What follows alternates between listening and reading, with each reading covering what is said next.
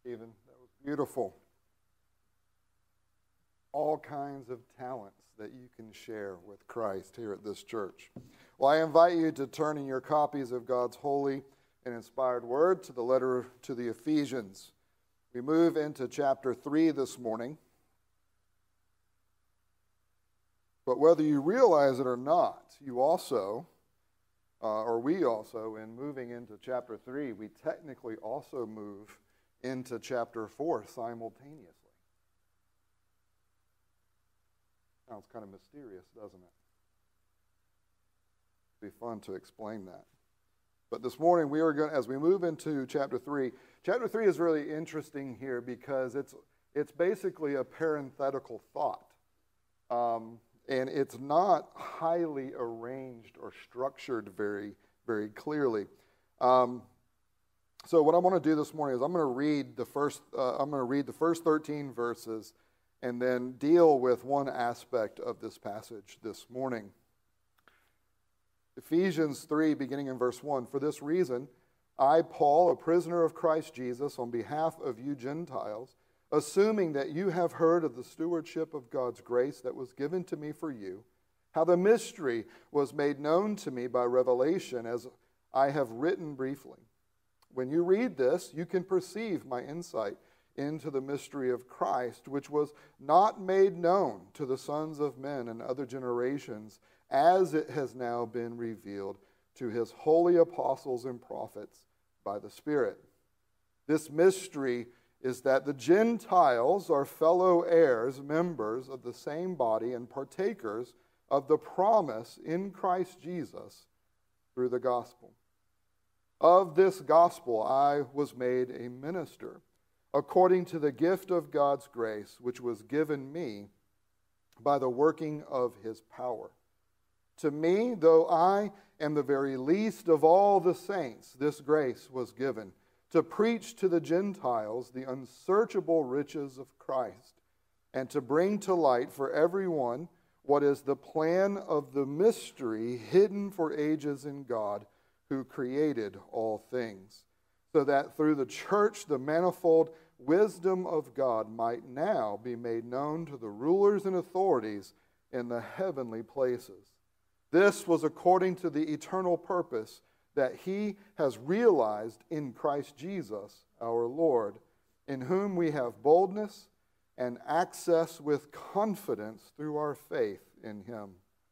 So I ask you not to lose heart over what I am suffering for you, which is your glory. Let's pray.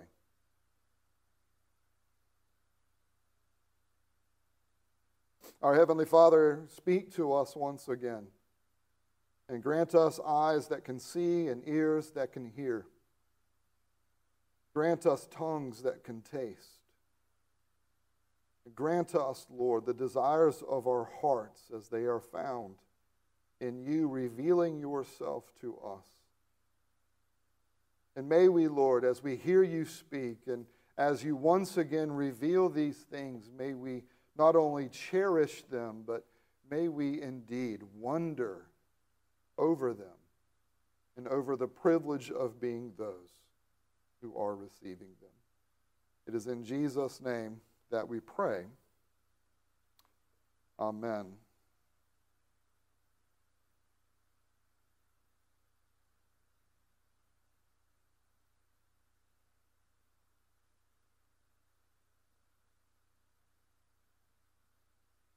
As Dietrich Bonhoeffer once said, when we are looking at Christmas, you're looking at the birth of our Savior, what we are looking at is nothing less than God in the manger. It is not just a baby. It is not just a heartwarming family event. It is the entrance of God in a unique way that would change the course of history forevermore. God is in the manger. And this, in and of itself, is awe-inspiring. It is meant to be something that strikes us, that causes us to be arrested in our interactions with God, with ourselves, and with one another. That all of history is different, that the world is different, that you are different because of the entrance of God into this world as one who has taken on flesh. God had entered history so many times in so many different ways. Yet this is the first that he takes on flesh, that he comes to us as one who is in our form. He comes to us as one who enters into the cursed world with us. He comes to us as one who enters into our sufferings as those who live in a cursed world. Before he ever gets to the cross, our catechism reminds us the sufferings of Christ began as he was there, lying in the manger as one who had taken on flesh and was living in a cursed world. God is in the manger. Yes, there was the hope and expectation that the first promise of the gospel in Genesis 3:15 would be revealed. And yes, God had provided insights and he had provided little hints along the way. But now what we see in the Christ who is in this manger is we see the culmination of the promised seed of the woman who has arrived. And it is not what you expect. Paul here tells us that this is a mystery. It is a mystery that God had told us about, that he had hinted at, that he had revealed here and there. And yet there is something about the fullness of that promise coming to light in the birth of Jesus Christ, in his earthly ministry, and in his death and resurrection from the grave. Now, Lord willing, we'll look at this unfolding mystery next Sunday, as there's too much here to deal with.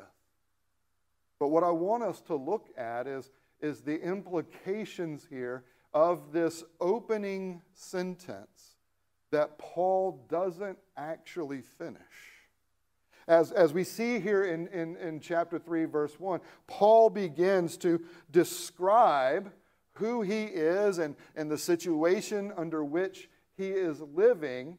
And he does this in order to provide an exhortation and an encouragement to those who are reading these words. But if you notice, for example, in your English translation, especially if you're using the ESV, what you find is after he says, a prisoner of Christ Jesus on behalf of you Gentiles, there's a dash. And after that dash, there is no grammatical connection to what has come before. What this dash is indicating is that Paul is diverting from what he just started to say. Now, you and I do this all the time, but we get away with it because we start typing and then we realize, oh, no, I don't want to say that yet, so we can cut it and then paste it somewhere else. We start to type out a paper, and through the amazing word processors that we have now, if you want something to, if you start something and you're like, oh, I'm not ready for that yet, you can just move it. Or you can erase it altogether. When you're writing on animal skin, it's a little more difficult to decide, oh, let's cut and let's paste this somewhere else.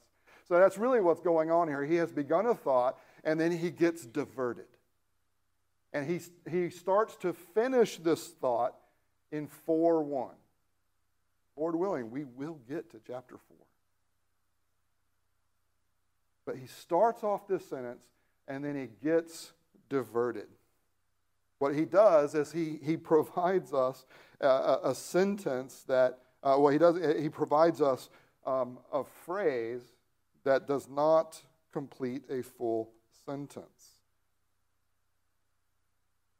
What is it that stops him in his tracks?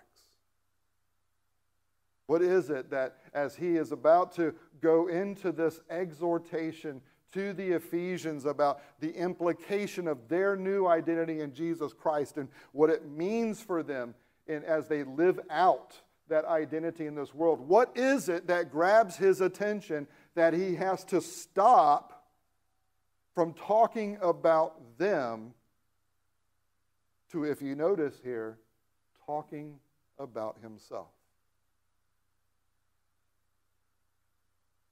He begins to describe his situation as a way of providing encouragement to them in their situation, but he stops. And it's as if you've done this, right? Where as you are writing to someone and as you're trying to encourage them, and so often we do that through empathy, where we try to communicate to the person that I've gone through things that are tough as well, and here's what helped. And as you try to empathize with someone and you reflect over your own situation, Paul, in reflecting over his situation, it stops him in his tracks, because everything that he has said about Jesus Christ up to this point in this letter is not mere theology or history. Paul has been explaining the extravagant grace of God in Christ for 2 chapters. And what has that meant for Paul? Has it meant world-renowned fame? Kinda. But not the good kind.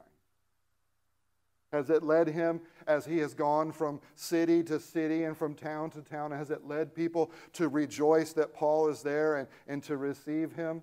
As he's gone from town to town and city to city, have the Roman officials said, you know what, we're going to give up Rome and we're going to embrace the kingdom of God?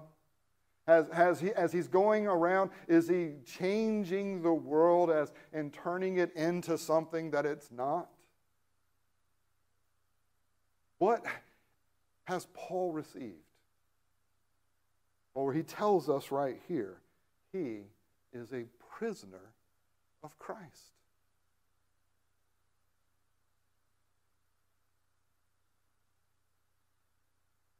Paul, a prisoner of Christ Jesus on behalf of you Gentiles.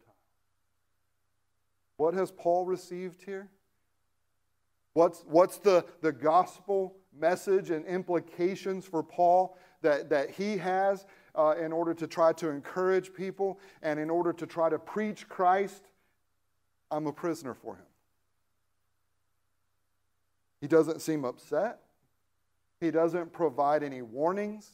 He doesn't say here, hey, now look, this gospel that I preached to y'all that y'all received, now it's put me in prison, so y'all, maybe quiet down a little bit. Don't make yourself so conspicuous. No. I, a prisoner of Christ Jesus. Notice he doesn't say a prisoner of Rome. Notice he doesn't say a prisoner of the Jewish authorities. Prisoner of Christ. Paul, the once persecutor of Christ. Paul, the once persecutor of Christ's body, is now Paul, the persecuted for Christ. What has the gospel meant for the Apostle Paul himself here? Well, it means that he has become a prisoner of Christ. He has given himself over to Christ. And what's his payoff? Prison. At least that's what he starts with. The one who had been devoted to destroying the testimony of Christ, in prison for that testimony. because everywhere Paul goes, he cannot help but share that testimony. The persecutor has become the persecuted, and the persecuted is very clearly persevering.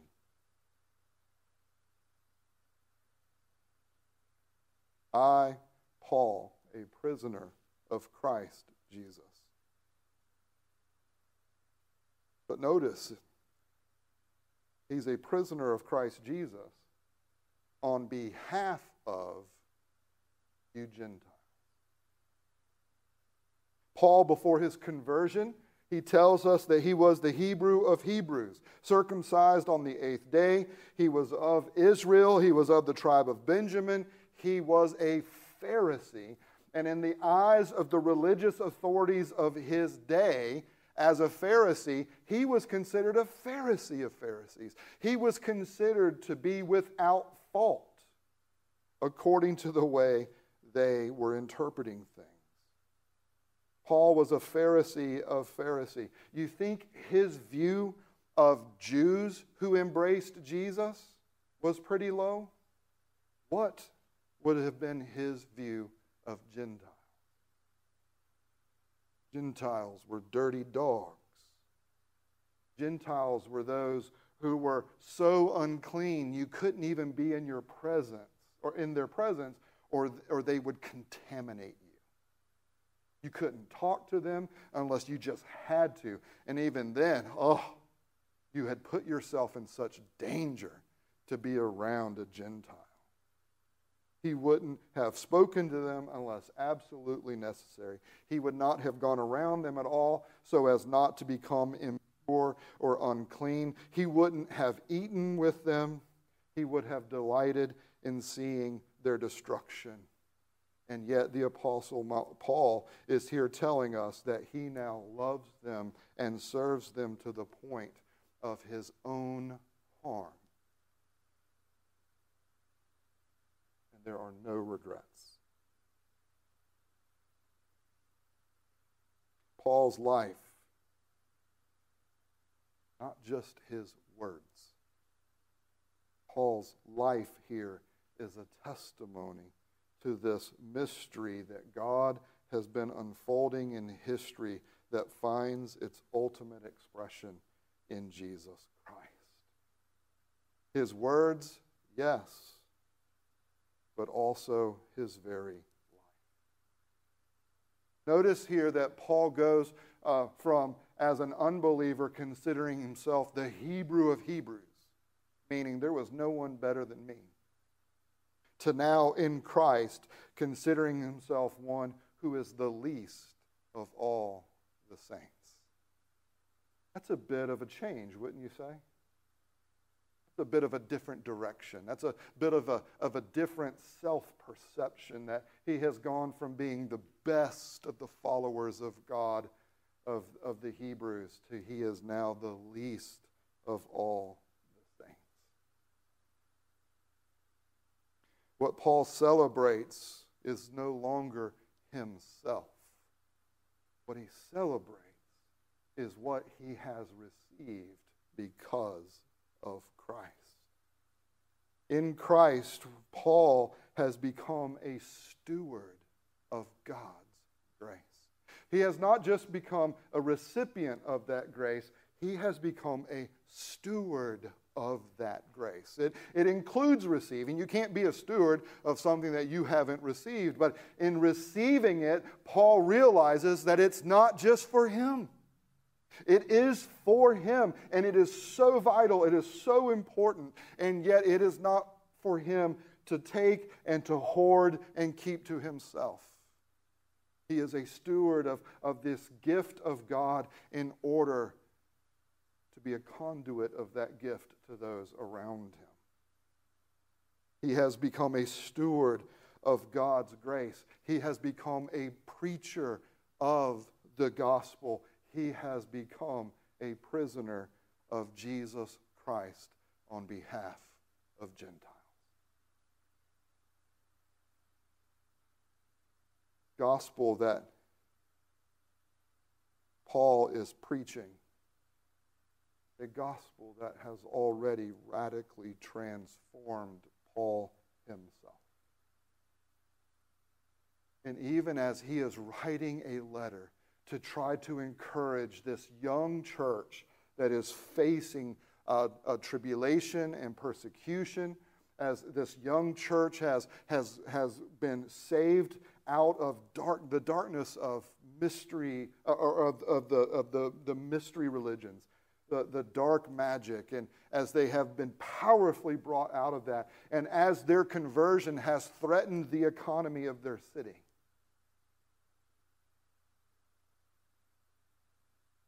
Paul writes to encourage them, and even as he is doing so, he reflects upon his own interaction with Christ, and it causes him to stop mid-sentence.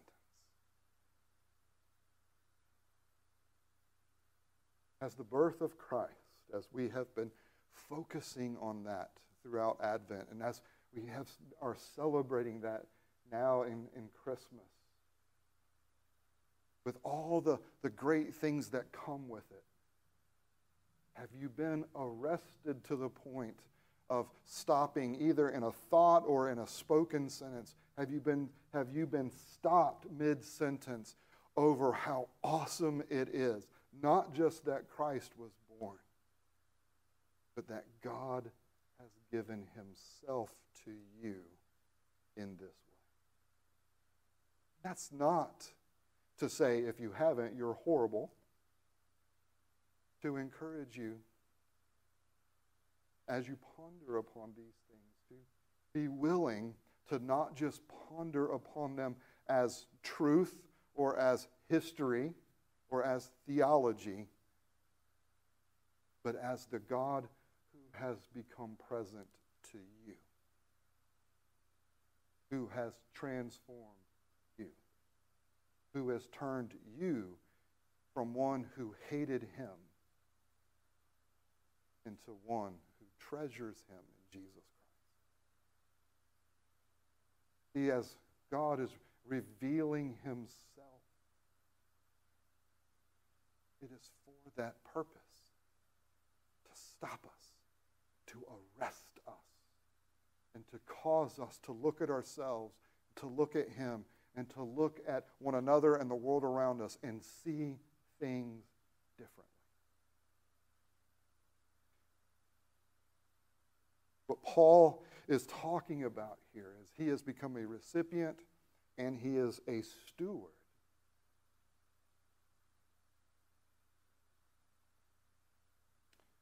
of something that is not simply revealed, something that is living and active and transforming. The mystery, as we will look at next week, mystery it's one of those things that is often misunderstood, and I'm not going to explain it today because we don't have time. But put very simply, God, as he was revealing this mystery over time and through these different hints, make no mistake, what God is doing is revealing his heart. He is revealing his heart, his intentions, his purposes.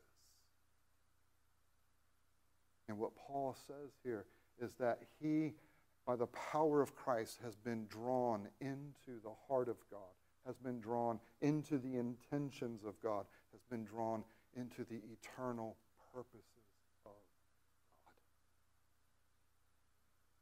God. And God's purposes, as we noted last week, was to send a Savior to the nations, not simply to Israel. Even in Malachi, as we read this morning, God's intentions were to be worshiped throughout the world, not just in Israel. God's purposes have always been global. And what God has been doing throughout history is he has been on a global mission by which he would rescue people out of darkness and bring them into light. Part of what God's heart is, as it is being expressed here in the Apostle Paul, that God has a heart that has a global purpose and intention. Is that our purpose? When you get up, you consciously reflect upon what you're going to do that day as a participation in a global mission of the eternal purposes of the triune God. Or do you do like me? Start going through your to-do list. Well, today I got to do this, I got to do that, and then start complaining to yourself about the things that you got to do. God is revealing in this mystery of Christ, he's revealing his heart, his intentions, and his purposes, and they are global and they are eternal. Why do we want to take up English as a second language, as a ministry at this church? Because it is a means by which we will not only have the joy and satisfaction of helping people from around the world who are living here learn how to better communicate so that they can experience to a greater degree their humanity as those created in the image of God, and to participate within this community well. But we also get the opportunity to share the hope of Jesus Christ with them. Yes, we are going to be teaching English. We're going to be teaching them how to speak better English so that they can have better jobs and interact better in the jobs that they have, and be able to talk to their neighbors and interact within this community. But we also get to preach Christ to them. We are taking up this ministry because it is a participation in the global purposes and eternal mission of God in Christ. Paul is revealing here is this global significance of Christ. He's also revealing the value of the gospel. How valuable is the gospel? It is valuable enough to become a prisoner of Christ on behalf of people that you used to think were dirty and nasty and subhuman. The value here of the gospel is revealed in Paul having a change of perspective and having a change of purpose, giving himself to the one he persecuted, and doing so on behalf of those that he wished dead. What's your perspective?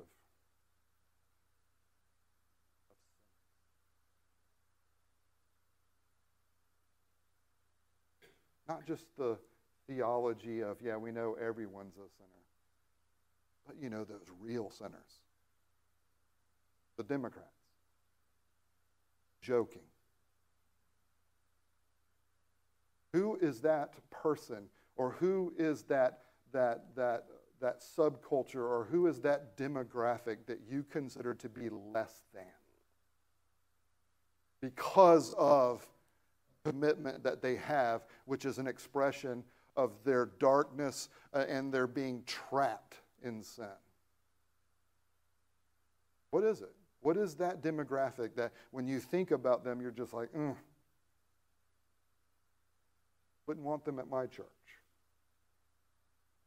And if you think that hasn't been thought or said out loud, you're naive. Because our hearts are still desperately expressing a sinfulness in which we put our personal preferences over the eternal purposes of God in Christ.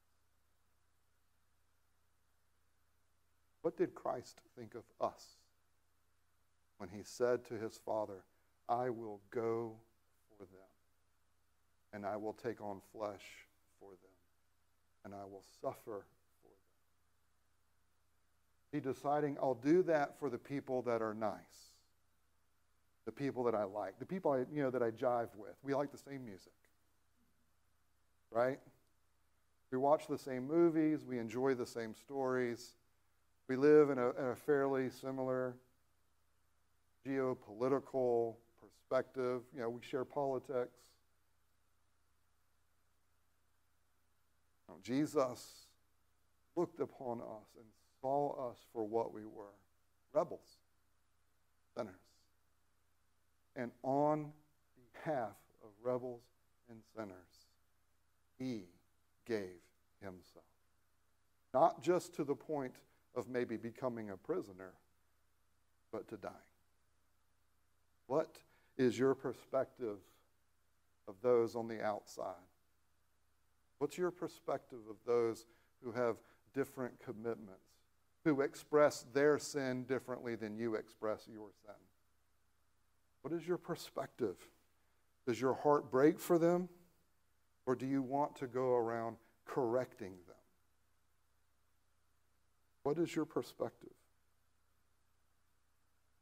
Lastly, this reveals the transformative power of redemption.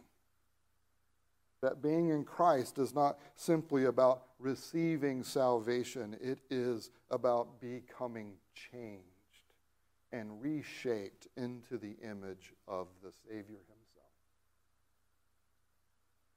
It reveals the transformative power of redemption.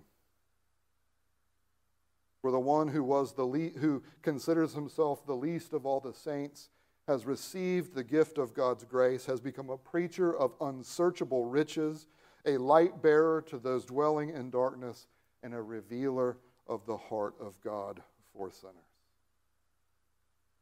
Persecutor has become the persecuted.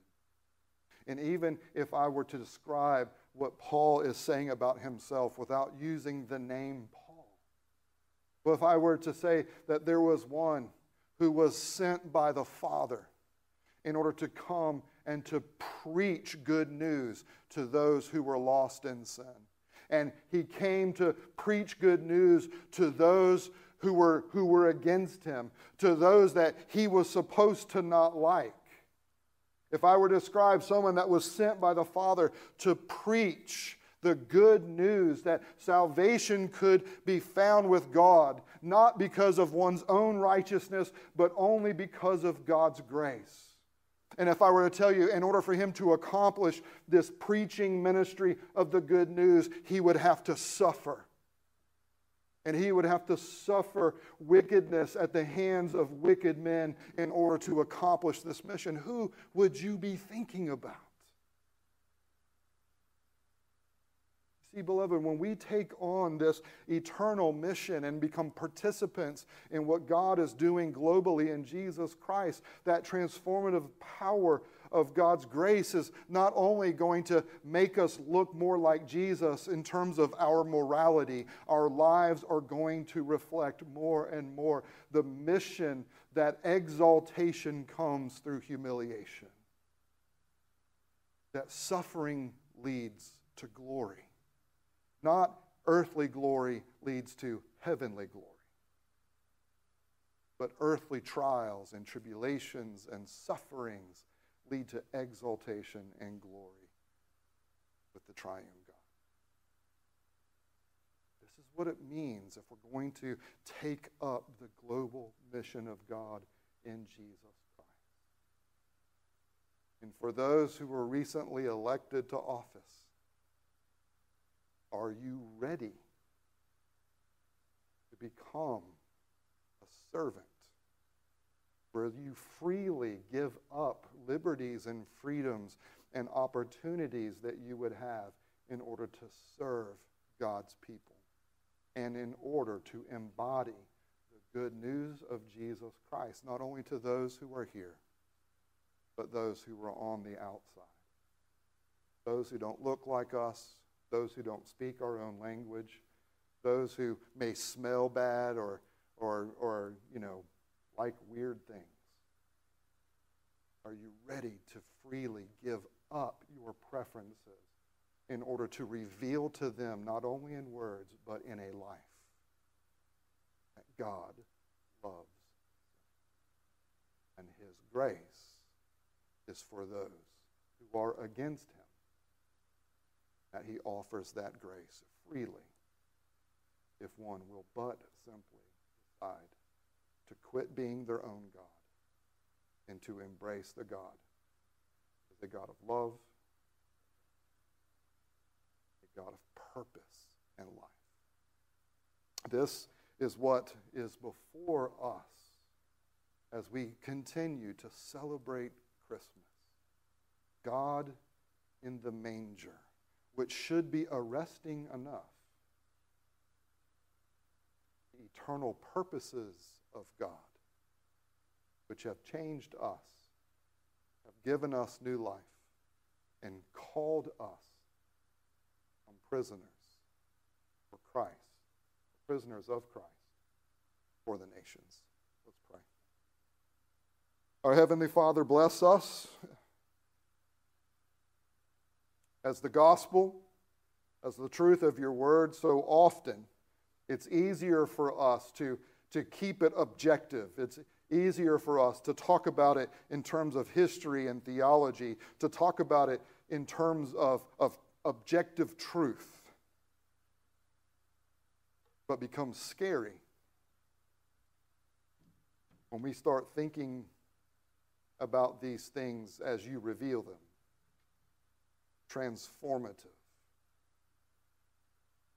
As things giving us not only a new identity as those who escape judgment, but give us the new identity of a shared life with the triune God who has a global purpose and an eternal mission.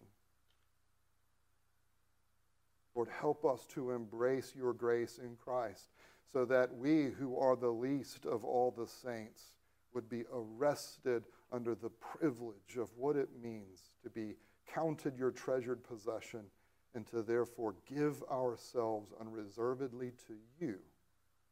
We love you and love our neighbor as ourselves.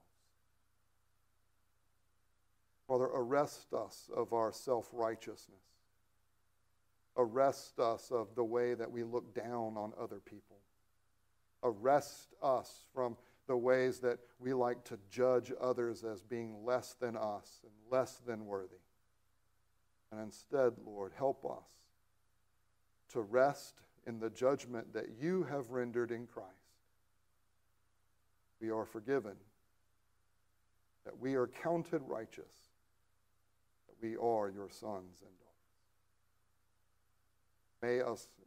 May this lead us, Lord, to live as sons and daughters, drawing attention to your grace, to your truth, not by being jerks and making demands, but in taking up the cross as we follow Christ. It is in Jesus' name that we pray. Amen.